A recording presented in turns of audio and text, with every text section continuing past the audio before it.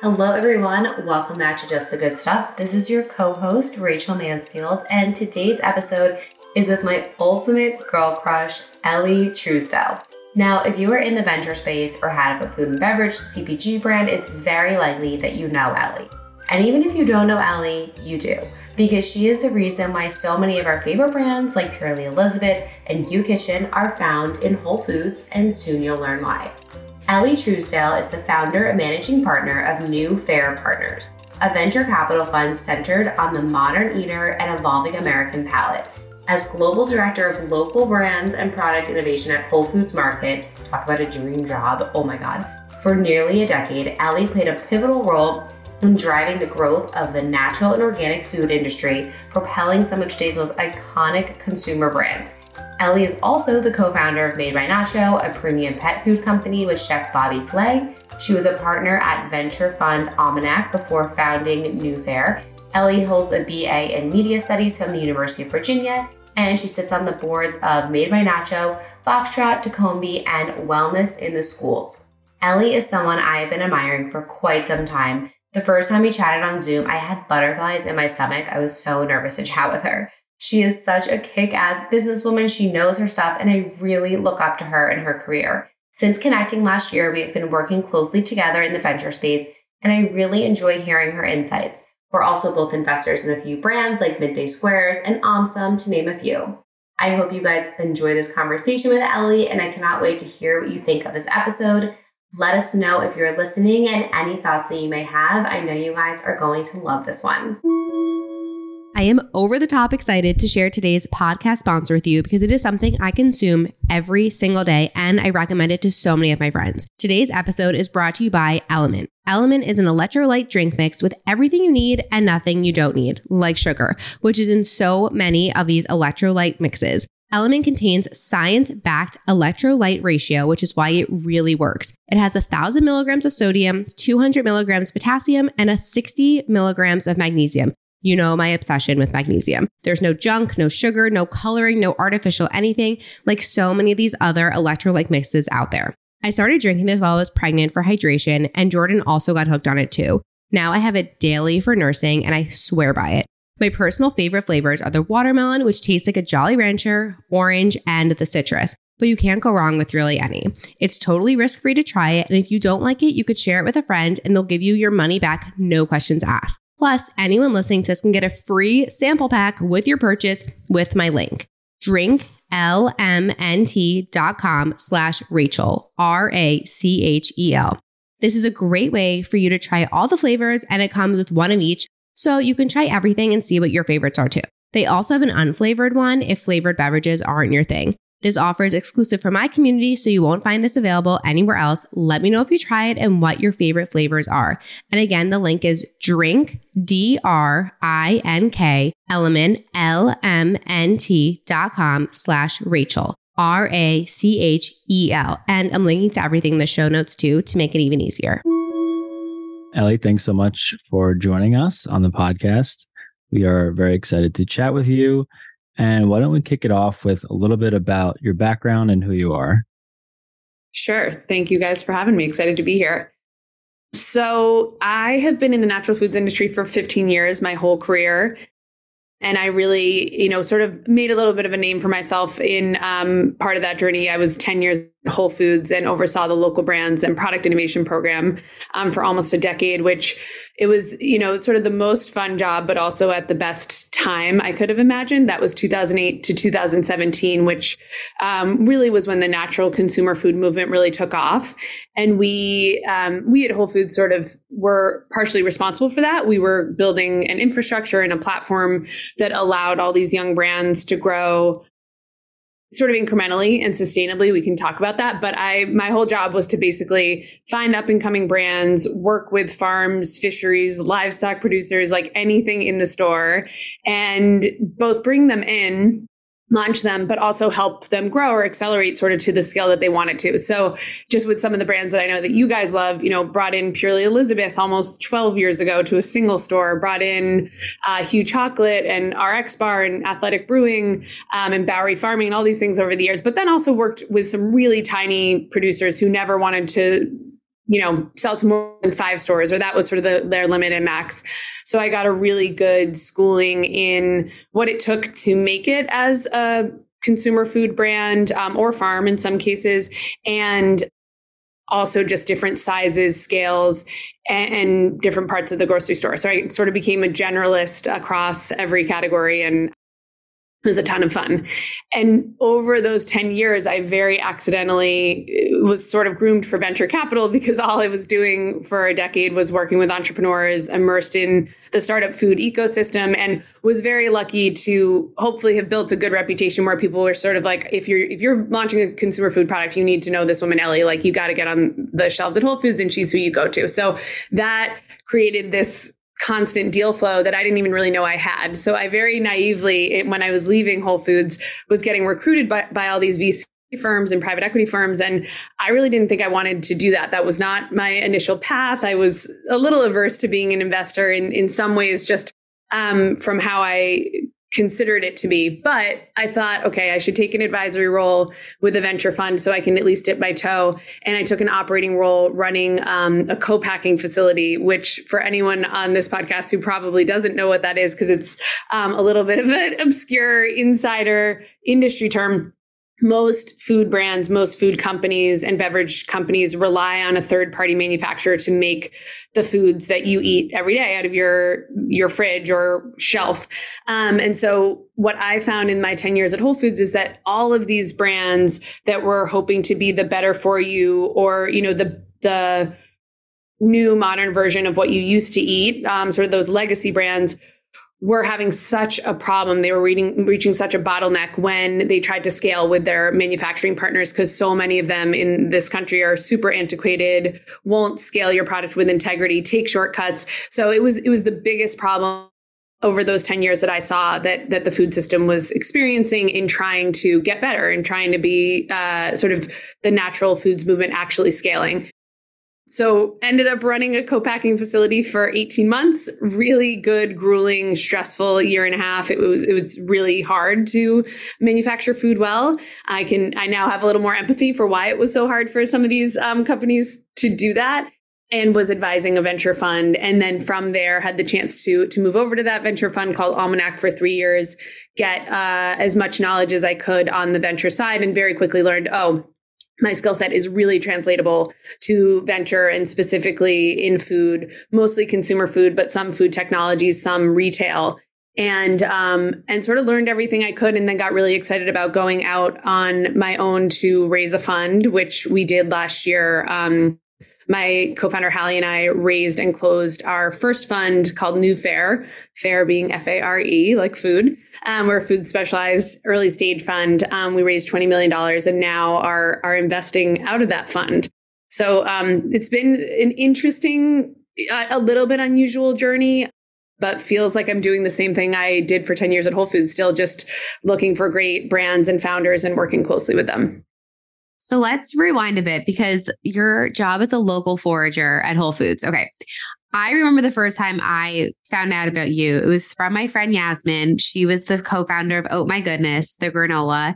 And she was always talking so highly of this woman named Elly, and like how sweet you were, and how like you had such an important job at Whole Foods. And to me, that's like a dream job. Like sounds amazing. How did you get that job? And like, what did you like, how do you like prepare for that in college? Like if someone wanted to do what you were doing, like, let's rewind a bit with that. Like, how did you land a gig at Whole Foods? Yes. So you don't necessarily prepare for it, I don't think. Well, and I should say first, I totally remember Yasmin. I remember loving her and her mom. Yes. They're a very sweet pair. But this is what I sort of love to tell people, because I think there's just an element, much like you, Rachel, from what I remember with your story, is like I was not on a path. I wasn't on a track career-wise, and or like, sort of you do some things and then they don't work out and then you land in your dream job or you create it. So I was a media studies major in college. I was very interested in and thought I was going to go into production or editorial around sort of food, travel, lifestyle media. But then as I graduated from school and had zero job prospects, one of my friends read something recently where I said that. They're like, oh, UVA, the alumni office must love you saying that in, in media that you graduated with zero job prospects. But that was on me. I just wasn't so focused on my career, and all of my friends were primarily either already on a consulting or investment banking track. Like that's sort of the world I was in, and that I knew wasn't going to be for me. So I moved home to Connecticut my summer after college, and I worked at a summer stand selling fruits and vegetables on the side of the road next to this fish market, and I absolutely loved it. Like I'd just gotten my BA. I was, probably should have been doing more serious things, but I loved it. We were, buying from local farms, which I loved, merchandising the fruit and the produce every day, interacting with customers. And I had a lot of downtime. So I was reading a ton about the food system and about agriculture and it was the year that The Omnivore's Dilemma by Michael Pollan came out. And so that sort of started me on my journey of reading even more upstream and understanding sourcing, supply chain. And I became very passionate about produce and about agriculture. So I moved to Boston with all of my friends who were investment bankers and consultants. And I started working in a tiny specialty produce store that was part of a larger restaurant group and had just mixed jobs that whole year. I worked in their demonstration kitchen, doing some marketing and events. I worked on a farm for a month during September, during their harvest to get that experience. And so I was wandering for that year and sort of honing in on what I loved, what I didn't in sort of my short, food experience. And I realized pretty quickly the restaurant industry wasn't going to be for me. I'm a morning person. It's just not my culture. So that was helpful. And I learned that I loved being closer to sourcing, but I probably wasn't cut out to work on a farm or to work for a nonprofit. Like I had also had a stint there, and I realized, okay, I want to work for a for-profit company that is mission driven and obsessed with food. And so Whole Foods was like the gold standard at that time. This is 2007, 2008. And I literally applied to a store, cold by their website to be a marketing team leader. I didn't get my first job. I now work pretty closely with the woman who did not give me that job. She is at Made by Nacho, which we can talk about, a brand that I co-founded now. And so I didn't get my first job, but they called me back about a month later and asked if I'd apply for another one. So I started in stores running a marketing team back when Whole Foods did that years and years ago, almost 15 years ago now. And nicely, Whole Foods has always been very focused on internal promotion and development. So I think I was identified early as hopefully high potential, high talent, and moved pretty quickly to land the local Forager job a couple of years later. So I had been in marketing, and you could tell. So I sort of, to answer your question, Rachel, I was as a marketing team leader and as something, and then I eventually moved over to regional marketing. I was really focused on telling the stories of our suppliers always. Like that, people knew me for that. Like when you walk into a store that Elly is overseeing the marketing for, you're going to see are local producer profiles and understand the narrative around where the food's coming from. So I was really dedicated to that. And then I knew that the local Forager position was coming. So I told myself, all right, I have to get that job. What am I going to do to put myself in a better position? Because I hadn't had any buying experience. So I did a couple things. I worked on the weekends. I volunteered at Smorgasburg, which are these, they were tiny, like flea market food fairs on the weekends. And there was a bakery that I, joined, and like they paid me in kind with baked goods or something to help them on the weekends. So I got that experience just to see what it was like to be a young food business. And then I asked or sort of got some really good, helpful guidance from a seafood buyer at the time at Whole Foods, like just a guy who'd been great to me over the years, who tried to train me as much as he could on procurement and buying. So I really just sort of put myself out there of like, I'm going to make myself known as I really want this job. I will do it better than anyone else. And I've had a lot of mixed experience. And so I think there was a lot of luck involved in that. But I think there was something to be said for, I was very willing to be hands-on, got my hands very dirty in those first like 2 years of my career, And having had that experience, like having had some of the chef vocabulary that I did from working in the restaurant group, from having worked on a farm, and doing some of the buying and merchandising of my produce jobs, I really had a mixed experience, a mixed bag. And then luckily was hired to this forager position, which was the bulk. Those were like 8 years of my time at Whole Foods. And it was, it really was the dream job. It was so much fun. And so interesting. I was like, every Friday I was on an oyster boat or in a chocolate facility. It was the best. That's cool. Were you the only forager like in the country? No. So that's the other thing to know. There were, at the time in 2008, one of the cool things about the Forager program is the reason it even got started is because John Mackey, the CEO of Whole Foods and founder, was on the debate stage with Michael Pollan around his book, The Omnivore's Dilemma, because in the book, he's very critical of Whole Foods for getting too big, being big organic, quote unquote, and for having abandoned their local program. And John Mackey took a lot of issue with what he was saying around big organic, but he said, you know what, you're actually right about local. I agree with you. And we're going to, I'm going to show you that we're going to change that. That was in 2008 or 7. And they hired the first local forager in Northern California, a guy named Harv. And this was the beauty of Whole Foods at the time. We were very decentralized. There were 11 regions around the country who operated really as their own business units.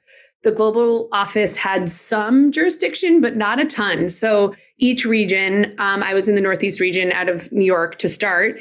And we really had sort of all control of our 3 states and 50 stores at the time. So there had been maybe 1 or 2 other foragers before me, and then I was hired, and then we built out a network, a team of foragers. And then eventually I moved to the global team and oversaw that team of foragers a few years later.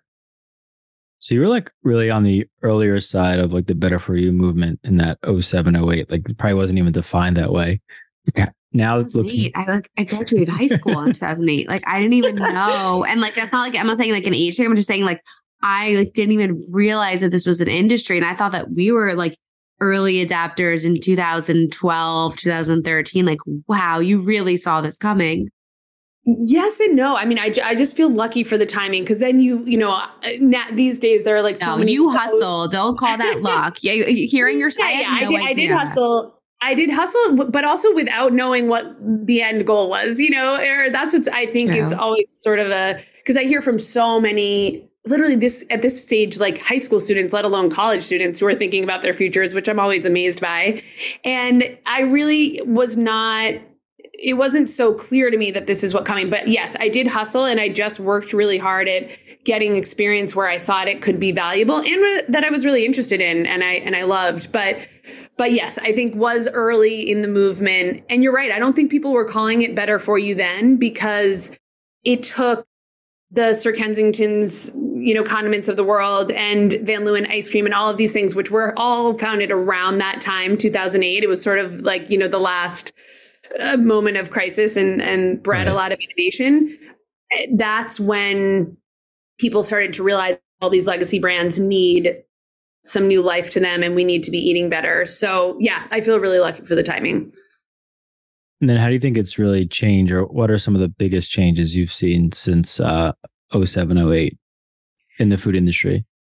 Yeah, so many changes. I think we say this a lot now at New Fair of what was considered exciting, or I use air quotes, disruptive during my years at Whole Foods, those 10 years is very different to what is exciting now. And in some ways that's great. It's like in many ways certified organic or non-GMO verified and a simple ingredient deck is now just table stakes. I think that's what a lot of consumers expect and sort of take for granted.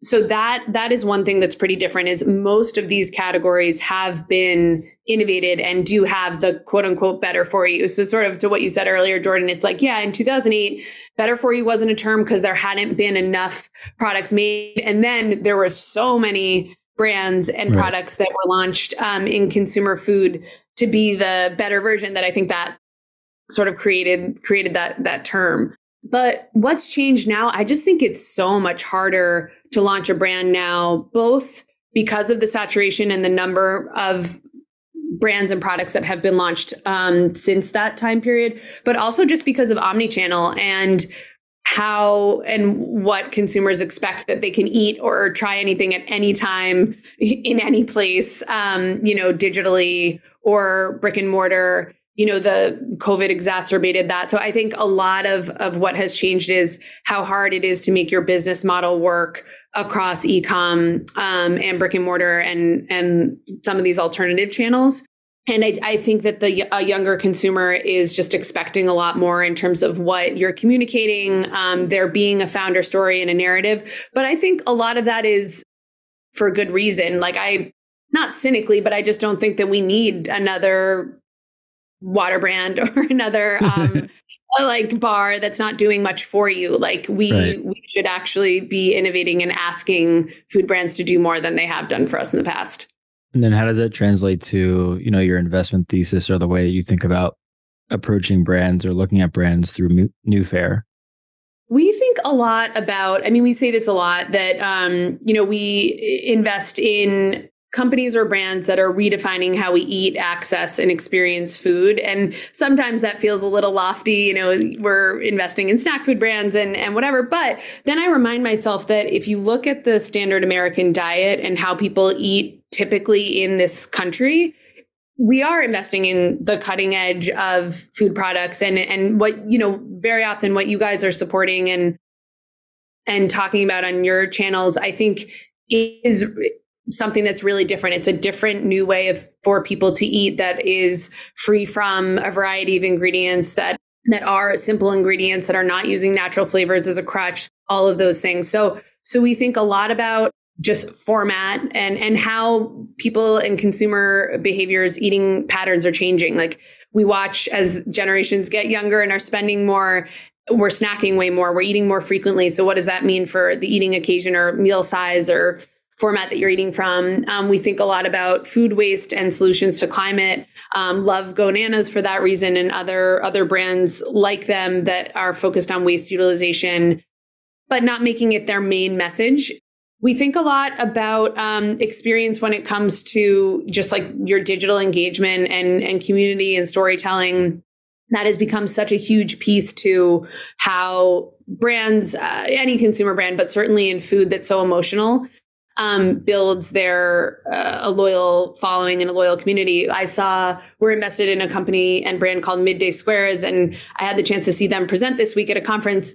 And one of the founders, Nick, was just so great. He presents very well, but he just made such a point around, they have this brilliant marketing strategy where they've essentially made the three co-founders, a husband and wife team and a brother of the wife, Nick, Les, and Jake.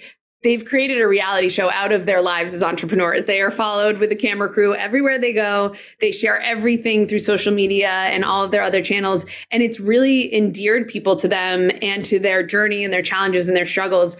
It's been so effective. So we think a lot about that, of what's keeping people, not to mention they have an incredible product. Engaged. Yeah.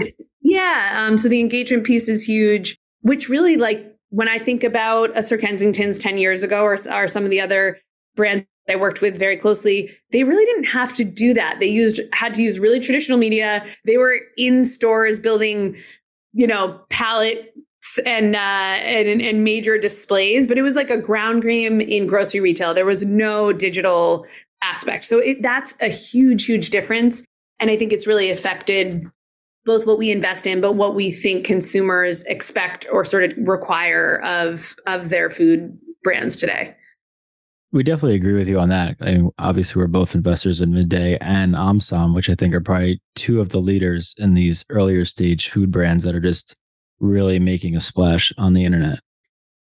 Absolutely. I'm so continuously impressed by what they do, what they get organically, because they're just they're so creative. They're having so much fun. Omsom with their last noodle launch, hosting a rave as their announcement party. It's so great. So I think marketing has become, and even it's always been such a huge piece, but in a new way and a really specialized, always on way. It's harder. Yeah, every time that we find a new product or brand that we're excited about, like I don't even look at their website first. I go right to their Instagram now that I'm thinking about it. And because I want to see like what they're doing, like who's running this, because it also will always have like, not always, but oftentimes the founder. And then like you could see more about their story and who's posting about it. Like what do they have on their highlights? And what are you doing with it? And when you brought up Sir Kensington's, like they were one of the first brands I ever partnered with for my Instagram and blog in 2015. Oh, wow. And at that moment in time is when brands didn't even have like a social media marketing budget at all. And now it's like you can't launch a product without being on social media. Like you have to be online. And there's actually a brand recently that I worked with that they're not on social media and it's like their thing. And I'm like, that's interesting. Like I can see as an individual not having social media for like those reasons. I'm like, feel like as a brand, like you're doing yourself a disadvantage to like not be on Instagram and like giving that story, which I find so fascinating. But brands like Midday Squares and Omsum, how are you connecting with them? Like, I think that's one of the questions that we get asked the most is, well, how do you find out about these products? Like, do they reach out to you? Like, how does it work for your fund? Yeah, in both cases, I guess that's where the 10 years at Whole Foods was so great. A big part of my job, or what I made a big part of my job, was to make myself incredibly accessible to anyone.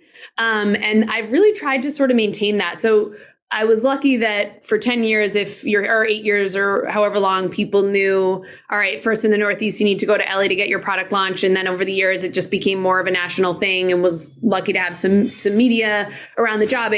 In the small world that is the natural foods ecosystem, I think enough entrepreneurs talk to each other and people tell you, you need to talk to this woman, Elly. And that I've tried to maintain over the years. So a lot of cold outreach, and then a lot of intros through mutual friends or other brands, other investors. So with Midday Squares, I will shout out Kiva Dickinson, who introduced us. He was one of their earliest investors. He's the best. And he said, listen, I've either just made or I'm about to invest in this company that I think you need to meet. And they sent me samples. And I mean, truly, when I tried Midday Squares, I'm like, this will be the next bar. Like, This is incredible. Yes. Their ingredient profile is so amazing. It's so exceptional for so many reasons. So I was very quickly absolutely love the product. And I hadn't yet, I was like too busy and I hadn't yet looked at their social and then realized that they were doing something special. So we got introduced to them. And then with Omsum, I've known Omsum since their early days. They were initially launching a brand called Oxtail. And I cannot remember who first put us in touch, but someone asked if I would get on a call with them just for some advice. And they were looking to launch these meal kits that they were calling Oxtail. And I honestly, I can't remember what advice I gave them, if I even said anything about the brand name. But then, a year or two later, they were launching Omsum. We stayed connected. So that's the other thing. I really try to build and maintain relationships early. Like we talk to a lot of brands that are too young for us and either be helpful or prove some value along the way, but stay in touch to when they are in a place. But so much of it is been around for long enough now and make yourself accessible enough that a lot of it comes through mutual friends. Do you ever reach out to brands or products? I would say rarely. Like I can't think of a time recently off the top of my head. Here and there. Sometimes it's more, it's different. It's rather than consumer brands, it would be technologies or, we're really interested in, as I mentioned, sort of food waste and waste utilization, but even more so in the manufacturing and tech layer, because we just think that every brand should be using upcycled ingredients, and that hopefully will become pretty ubiquitous and can be in every private label product and food service. So there are a couple of we've been on the hunt for who's doing things that are really interesting in that space. I'm trying to think if there are other brands, a couple here and there, finding something that seems totally novel, maybe D2C only, they're not on shelf yet. So that's happened. When you look at someone and you're like, wow, they are glowing. What is their secret? And can I please be let in on this ASAP? Well, recently I felt that way about my friend and I called her to see what the beep she was doing. And she says to me, Rachel, you've got to try the collagen that I'm taking. It has changed my life. Now, I thought that liquid collagen sounded really gimmicky. It was overhyped. But I figured, hey, why not give it a whirl? Worst case, it doesn't work and I don't need to take it anymore. Well, fast forward to a month later and I am shook over the results. And if my mom, who tells me I look tired after I get a full night of sleep, is telling me that I have a glow from this, I'm not kidding you, you know it is legitimate.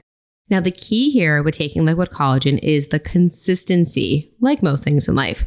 2 times a day, every day, for they say at least 3 months. The average person sees results after 3 months of consistently taking it. I did after 3 weeks, so I can't even imagine what I will see in 3 months. I'm taking liquid collagen over powder for a few reasons because this question comes up all the time. Number 1, it's easier for me to incorporate this into my daily life over powder. I take 2 tablespoons at the same time every single day. I don't have to mix anything. It's just drinkable. I don't drink coffee. I don't drink smoothies. So I stopped using collagen peptides because it was so hard for me to incorporate that into my diet. I also learned that powder has a 30% absorption rate and liquid has a 90% absorption rate. So that really won me over.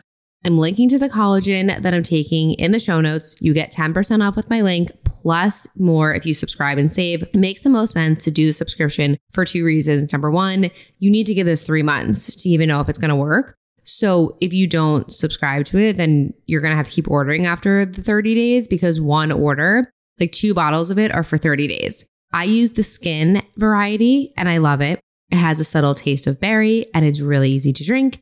If you have any questions on this, let me know. I'm happy to answer them. And if you want to order it, you can find the link to my collagen over in the show notes. And now let's dive back into today's episode. I think like when for us, so with Midday Squares, I got sent the bars to us and we had reached out to them. I had asked 3 different people to make an intro for us to Midday Squares. And then I think it was Kiva's that finally stuck. And that's how we became, like I stalked them because the second I tried the peanut butter flavor, I was like, holy shit, Jordan, I haven't been this excited about a product since Hue. And like we were investors in Hue as well. I'm like, we got to get involved in this. This is amazing. And then Jake FaceTimed you. Jake FaceTimed me and introduced himself. I was driving to an appointment. I was like, hello. Like, oh my gosh, I love it. So nice to meet you. Yeah. But the upcycled movement, it's interesting because I didn't really even know what it meant or like what the purpose was. And I feel like sometimes it's pretty ignorant of me, but a couple of our brands like 7 Sundays, Rind, and then Go Nanas has something with waste. Like I don't even know that. Basically using like old bananas. Yeah, more as they're driving. It's a small thing, but like it actually more than anything it helps their business of retailers love that it's encouraging people to buy old bananas and gotcha. So it's not like solving the world's problems, but well, I just did a product flavor collab with them this month, and I'm like, I don't know if there was like anything like that was up. Like I was trying to figure out in my head like what it could have been. A little bit more straightforward, but still, I love what they're doing. Yeah, no, they're amazing. Yeah, no, the upcycle thing is huge. I always get concerned though with some of these movements. It's like, are people actually doing enough to get like actually see results, or are they just using the terminology because it's like a hot topic? And I think that's where when we've been talking to these upcycled brands, it's like really understand like what they're doing to actually make a difference, less so use it as a marketing terminology, It's always so hard to sort of suss that out. I did see something in a SPINS report, like a data report around upcycled ingredients and the growth, but I found the growth to be very small in the scale of things. It was like, last year, 3 million up to 12 million of upcycled ingredients, which, on a national scale is very, very small. Very small. So, but I guess, again, that's where if there's more infrastructure and more available for brands, why wouldn't you use sort of what was otherwise going to waste inputs? And so we're interested in that. But I'm sort of with you that there hasn't been a brand yet where that's their whole promise that you've gotten really excited about necessarily. And then, I think your whole philosophy and focus has been around food and beverage. And right, you're strictly food and beverage, right? And what you're investing into. Yeah, we're specialized. And, I think as Rachel and I have been in this investing space for the last 5 years, we've seen a lot of like food investors now starting to move into like other categories. So maybe like chasing returns, or maybe things are getting more interesting. So how do you, I guess, stay in your lane, and what is the commitment towards food and beverage? Sure. So much of us raising New Fair and the fund is built on passion and sort of personal conviction around the space, plus a really unusual road to getting here that means that we hopefully see almost every deal in consumer food and have a knowledge of the space that makes us, I hope, be even better at really understanding what's exceptional or sort of rises above. So there's that piece of acumen. There's just a piece of, we will always be focused on food out of interest and pure passion. But the other piece is we're not strictly investing in consumer brands. So about 50% of our fund is in consumer, and the other 50% will be in what we call modern retail or four-wall businesses, marketplaces, and some a bit more upstream in supply chain technologies. So what we require is just where we can still add some value. So when it comes to tech, food technologies, or supply chain tech businesses, if we can still somehow support or help accelerate the business growth, and very often that's in sales. So if it's a supply chain technology that needs a ton of young brands to be their business partners and be their customers, you've a great Rolodex in us as New Fair on your cap table. If, in terms of modern retail and marketplaces, we can still really lean in there and help operationally. And a big part of our strategy in having the operational background is that we can lean in and almost de-risk our own investments, like help brands and companies avoid the pitfalls that we've seen so many others make just because we've done it before or been around. So that's a big part of it. And, it makes sense to me that there are some excellent, amazing generalist consumer investors. They want to see and look across every single category, are agnostic, and are investing purely on business model.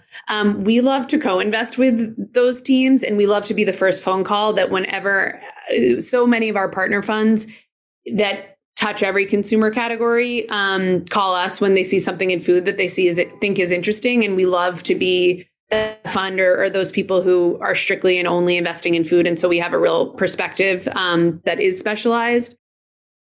But there's also just an element of, for risk and for our portfolio construction, we do invest outside of consumer as well, just because we think there's huge opportunity, both in terms of returns, but in terms of like solutions needed across the value chain. That's interesting perspective on this, because when we first started our fund, great shit, we said we wanted to be like in the better for you space. And we didn't necessarily say food or beverage. And as, the months are progressing and as we're becoming more and more involved in this industry, it's like a constant topic of conversation between Jordan and I, because I'm like not dead set, but I'm like pretty set in staying within food and bev. Because it's just my passion. And I think it's like my knowledge, like if I look at a skincare brand, like I don't know how to tell you if that's going to be successful. And the perspective that I bring is pretty unique compared to most investors, where I look at it from a consumer lens. And if I think something's going to succeed or something's not going to succeed, and Jordan looks at it from a different perspective. But we've had a handful of brands that like you've been really excited about and like wanted to pull the trigger. I'm like, no, but I just like, I'm so like safe and at home in this category. But I always wonder, like, should we be branching out? Should we not be branching out? Is it bad to pigeonhole ourselves into this one category? Because, now when we talk to some of like our partner funds, they say that they're not doing anything in food and bev anymore. I'm like, oh, So I was sort of struck by this. I was at Super Zoo, which is a big pet food conference in August. And so cute. Oh my gosh. Lots of people can register their pets. So a lot of dogs, a lot of cats and carriers. It's such a funny, wow. This is my first year going to pet food expos, and it's so funny compared to human food, which are also a cast of characters. But it sort of struck me that as I was walking around the show, I had a really hard time identifying what I thought was truly differentiated and exciting just by walking the show and seeing the floor. I could tell you a brand that attracted me, what I thought was interesting, but it really, other than some key attributes, it was really hard for me to truly assess, like, is this something new or different? if I'm walking Expo West, which I imagine Rachel and maybe you as well, Jordan, now feel the same of like, it is, I can walk that show and come away with, I saw 3 things that were really interesting for these reasons. But what I think is really important on the investment side, and this is why it's great to have both of your perspectives and why we have always needed and have like just pure play investors on our team who are supporting as analysts and who are looking at it very unemotionally without the operational experience, because sort of the way that I look now at pet brands, because we do also invest in pet, is to say, I basically need to see your deck. I need to see all of your financial information. I need to see everything to understand the value proposition versus in human food, I have built over 15 years a real understanding off the bat of like, is this exceptional or interesting or differentiated in the category? Just because it's like all I know and all I live and breathe. And I imagine, Rachel, you might feel the same way. But I was sort of joking because I was at happy hour with a bunch of other investors. And I'm like, I imagine that for most of these investors, they walk every show and feel the way I do in this pet food show. They don't really know. They just need to see the numbers. And I think it's really helpful and important to have both on a team. It's why so many private equity or venture funds have operating partners, have venture partners who have been on the ground, who have experienced and built brands so that you bring that vantage or like so immersed in the ecosystem. And then you've got to have the person who's an arm's length away, who's like, no, I just need to see the business model. So it's probably a little bit of both, but I still think there's so much to be excited about in food. It's just that it's fewer and further between. Yeah, I think, food has such an emotional response when you eat it that like Rachel, and it sounds like you do have the same thing where like she'll walk Expo and she'll zip through a whole row. And I'm like, you didn't even look at anything. She's like, oh no, we're good. And I just like follow along. And because like I don't have that eye where she does, I think that's a good point. Yeah, yeah, for sure. That's the hard part about Expo is people want you to try their product at their booth. I'm like, you don't want me to try your product. Exactly. Like, why don't I take one of those to go? Yeah, I always ask for that to go. So you started talking about pet, and I think something that's super interesting about what you guys are building and what you helped build was Made by Nacho. So maybe talk about the brand, how you got involved with Bobby Flay, and how you run that and also manage New Fair. Made by Nacho is a really fun one. It is my first and only so far foray into pet. And the quick background, I mentioned this, but over 10 years of working with a lot of consumer food brands at Whole Foods, I also worked with a lot of chefs to launch their commercial lines. So worked with Momofuku initially when they launched their sauces, worked with Blue Hill to launch their yogurts, Roberta's Pizza. And so had a little bit of cred in that space. This attaches to the night I met Bobby Flay. I went to his restaurant Gato in New York City. He still had that restaurant at the time. And quick funny story is that earlier that day, Walter Robb, who was my old co-CEO at Whole Foods, had called me. This is right as I'd left Whole Foods. It was like a couple weeks after. And Walter had called me and said, Elly, I'm doing a talk at the National Restaurant Association, and I need you to send me a video of your top 10 trends for 2018 food trends. I was like, oh, great. Thank you. I was like very flattered, especially at the time for Walter to call me. Great. When do you need it? He's like, well, I need it tonight. I'm giving this talk tomorrow. I was like, oh my gosh. So this is like as I'm walking into Gato. So I walk in and I see that Bobby's standing at the bar and he's like talking to customers. So I'm like, okay, I'm going to go introduce myself. So I do. And I know like people he's worked with very closely. I know his agent. So he sort of knew enough of me and he's like, oh, I've heard about you. You're the woman at Whole Foods I need to call. I'm like talking to him and I'm thinking, oh my gosh, if I could get Bobby to do a cameo on this top 10 food trends, like that would be the best thing ever. So he very nicely, I'm like, is there any chance you would jump on camera for this video I have to do for my old CEO? And he so graciously was like, of course. So we go into the Gato kitchen, I do my top 9 and like Bobby jumps on camera and does number 10, which I then send to Walter like 5 minutes later and looked, he made me look like such a hero. It was like amazing, all in like the matter of an hour. So we were sort of fast friends from that night. And he's like, listen, if I ever do anything in CPG, you're going to be my first phone call. And nicely, truly like a couple months later, I think he called with this idea around his cat, Nacho.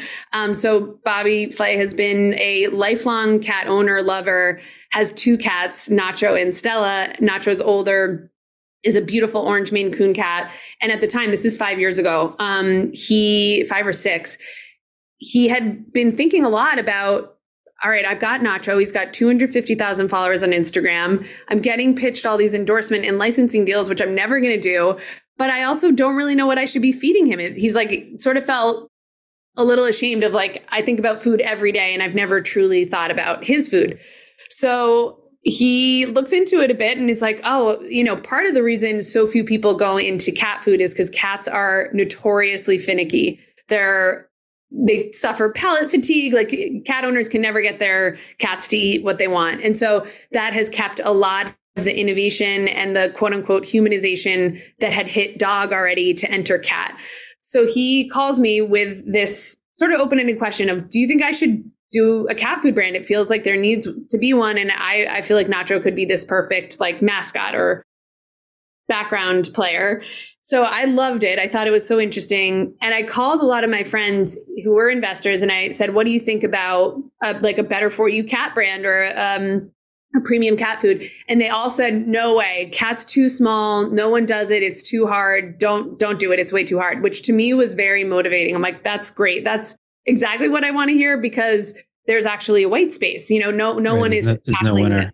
Right. And that was always my issue in human food. Like there was so little white space. There wasn't, a brand I was necessarily going to launch because I didn't think that there needed to be one. So I loved that it felt like there was an open market. I thought it was really interesting to have both Nacho's platform and Bobby's platform. And we started building the brand and the business almost 5 years ago. Or I'm sorry, we really started building 5 years ago.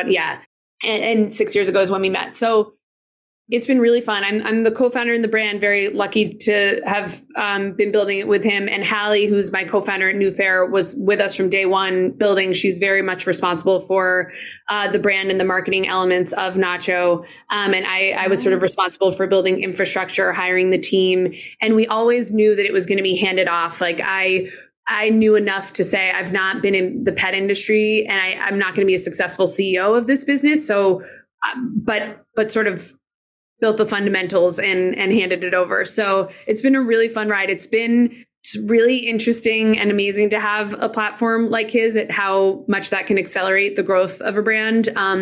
We launched with PetSmart nationally in April 2021 when we did launch the business and D2C. And we're now fully omni-channel and it's gone really well. I mean, it's had all of its like startup roller coaster ride, but it's been really fun and I've learned a ton. Yeah, we don't have much experience with cats, but one time that we were chatting with Kiva Dickinson, he's a cat owner and lover, and he's like, Made by Nacho is like hands down the best cat food I've ever given. That's so nice. Kiva, what a guy! Name? No. Rachel is a little scared of cats.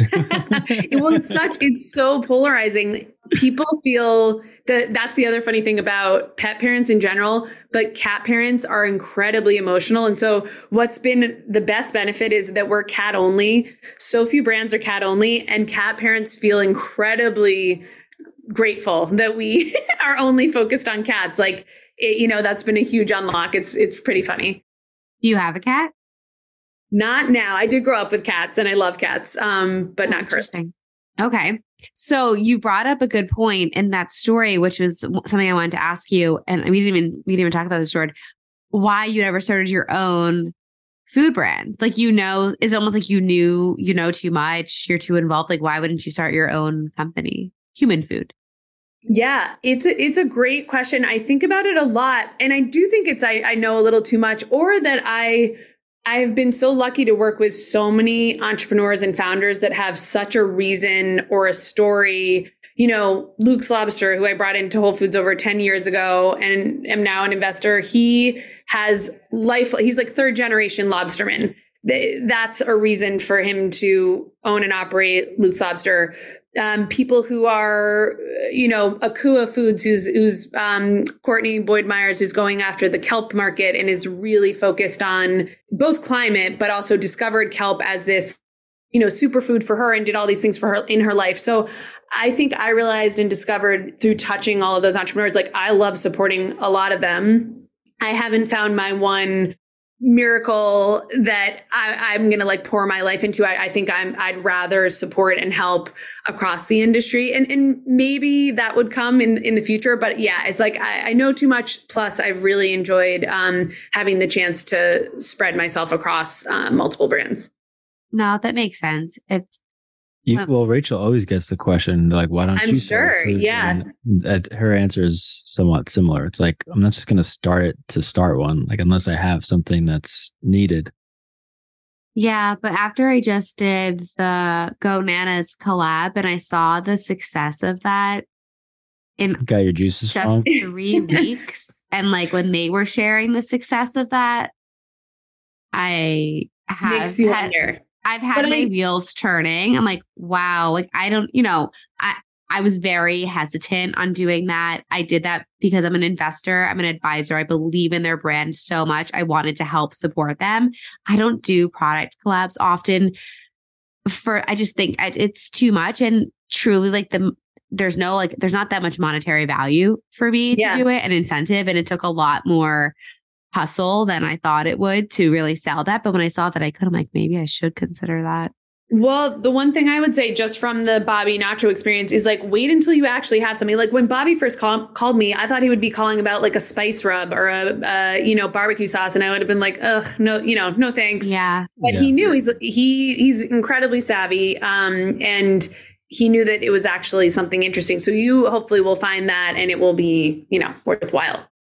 Thank you. I'll obviously consult your mind as we do. And I guess just like a final 2-part question. What advice would you give to someone who's like looking to start a food brand? And then what advice would you give someone who's looking to invest in this food CPG space? Looking to start a food CPG brand, I would go back to just what we were talking about.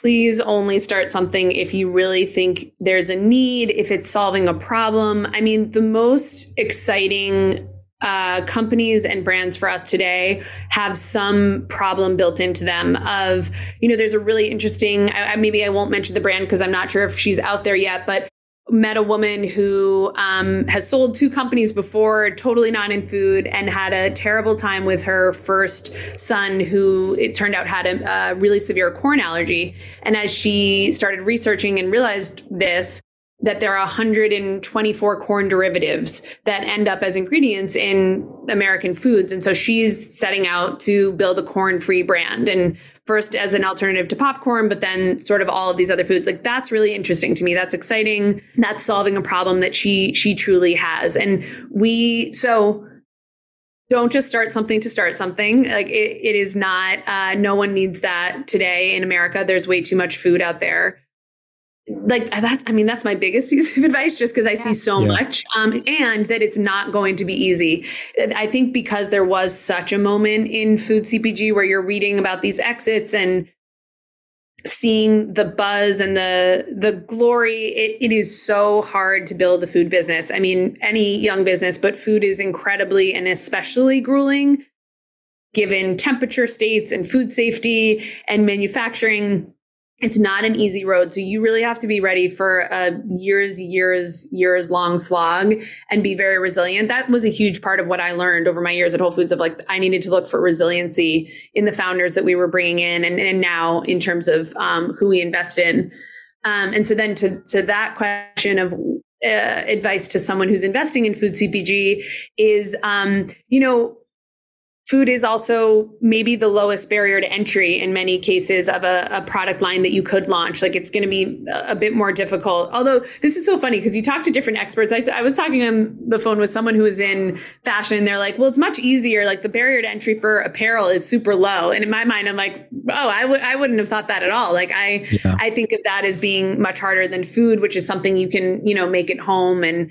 But there is an element of, in food, product, yes, has to be incredible and hit on sort of every value proposition, but then team and founder, it almost over indexes because it is so hard. There have been a couple founders over the years who have said to me, like, the amount of work and effort and your intellect that you put into the food industry is never correlated or commensurate with what you get out. But it's just like, it's not, It's not like banking, or it's not like another industry where you just work really hard, you do all the right stuff and you achieve. It's so many things can go wrong. Buyers move and change hands all the time. It's really volatile. So I think you have to, especially if you're investing early stage in a food business, you have to be ready for a ton of pitfalls, roller coasters, some downside.